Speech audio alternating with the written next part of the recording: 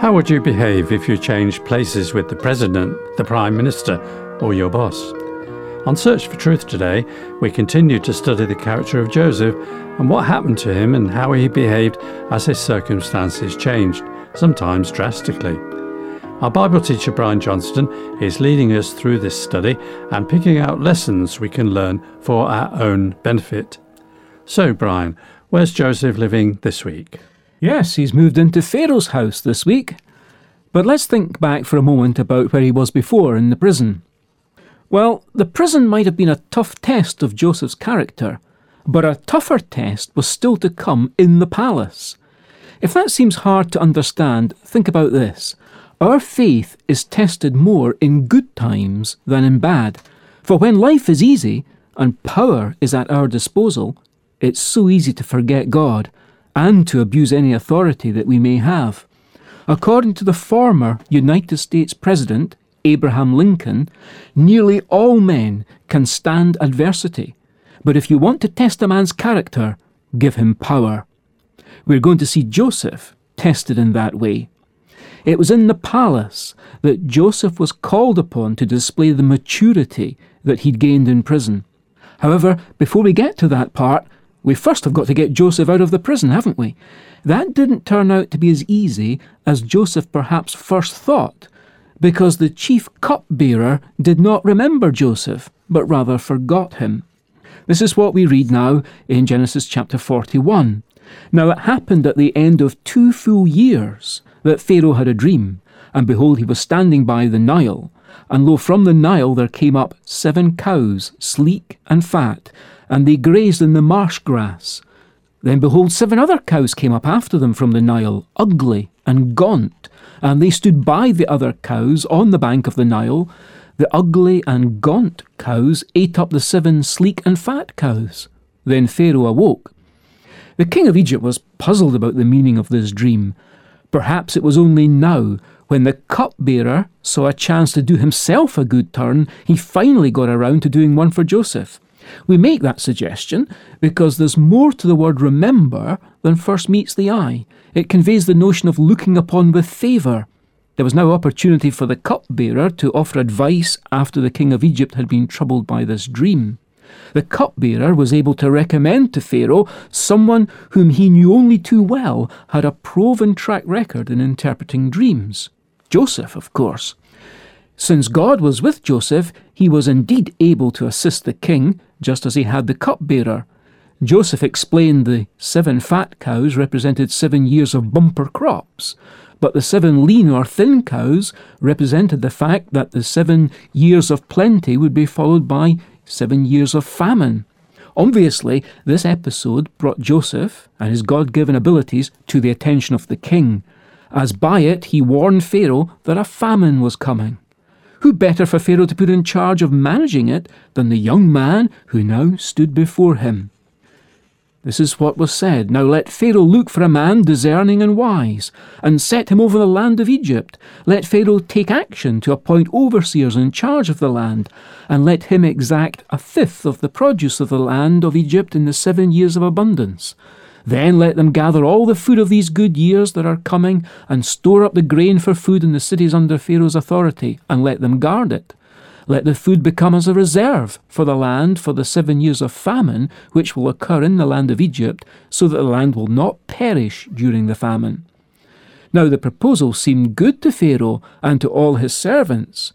Then Pharaoh said to his servants, "Can we find a man like this, in whom is a divine spirit?" So Pharaoh said to Joseph, "Since God has informed you of all this, there is no one so discerning and wise as you are. You shall be over my house, and according to your command, all my people shall do homage. Only in the throne I will be greater than you." Pharaoh said to Joseph, "See, I have set you over all the land of Egypt." This same wisdom with which he'd been endowed extended to a plan to manage the future famine that God had indicated was coming. Soon Joseph was installed as Pharaoh's deputy, the second in command of all Egypt. When the 7 years of plenty, which had been in the land of Egypt, came to an end, and the 7 years of famine began to come, just as Joseph had said, Then there was famine in all the lands, but in the land of Egypt there was bread. So when all the land of Egypt was famished, the people cried out to Pharaoh for bread, and Pharaoh said to all the Egyptians, "Go to Joseph. Whatever he says to you, you shall do." When the famine was spread over all the face of the earth, then Joseph opened all the storehouses and sold to the Egyptians, and the famine was severe in the land of Egypt. The people of all the earth came to Egypt to buy grain from Joseph, because the famine was severe in all the earth. We now begin to see how God was weaving the strands together, because who should come down to Egypt to beg for bread but Joseph's treacherous older brothers? Without even being aware of it, they bowed down before this impressive ruler dressed in all his Egyptian finery, and so fulfilled God's early revelation to Joseph, all without realizing it, of course. For how were they to know the splendid figure before them was their kid brother? But he knew them, that's for sure. Time to get even? That's how many might have thought. And that's the test that Joseph faced in the time of his prosperity. How many in history have used their arrival in a position of power as an opportunity to settle personal scores? But not Joseph. Instead, he hatched an impromptu plan, or I suspect it was an impromptu plan, to check if his brothers had learned from their earlier mistake of mistreating him. By engineering circumstances which offered the older brothers the chance to free themselves if they now abandoned Joseph's younger brother Benjamin, Joseph effectively made his brothers revisit the scene of their previous crime against him. This time, they chose not to abandon Benjamin. That's when Joseph discovered that they too were changed men. It was made obvious when they began to reveal guilt and remorse for what they'd done to Joseph and refused to repeat the mistake with Benjamin. This was a very mature thing for Joseph to do. Integrity is the quality of being honest and having strong moral principles or moral uprightness. Joseph did the right thing in reacting in this way to the opportunity which presented itself, even though he'd been greatly wronged by his brothers. Insight might bring you power, but it's character that brings you respect. And we respect Joseph for the character he showed in a tough test. As has been famously said, power tends to corrupt, and absolute power corrupts absolutely. As second only to the king of Egypt, Joseph had virtually absolute power in that land, but he demonstrates that the principles learned in his youth hadn't been corrupted. This is a man who's conscious that God is with him, and has been with him all the way until this point. The God whose presence had restrained him from immorality, the God whose presence had strengthened him in the prison, was the same God whose presence now held him back from lusting after revenge. He's going to say it explicitly later, but we can already discern it, that Joseph senses the hand of God upon his life. So there's a godly integrity about his actions in Pharaoh's house. We ask ourselves, how would we have done? Our circumstances may be much less extreme, but is there someone who has wounded us deeply? How have we handled it? Can you, like Joseph, trust God's sovereign hand in the midst of it? Is there someone you need to forgive? Seek ye first the kingdom of God and his righteousness, and all these things shall be added unto you. Hallelujah, hallelujah. Seek ye first the kingdom of God and his righteousness, and all these things shall be added unto you.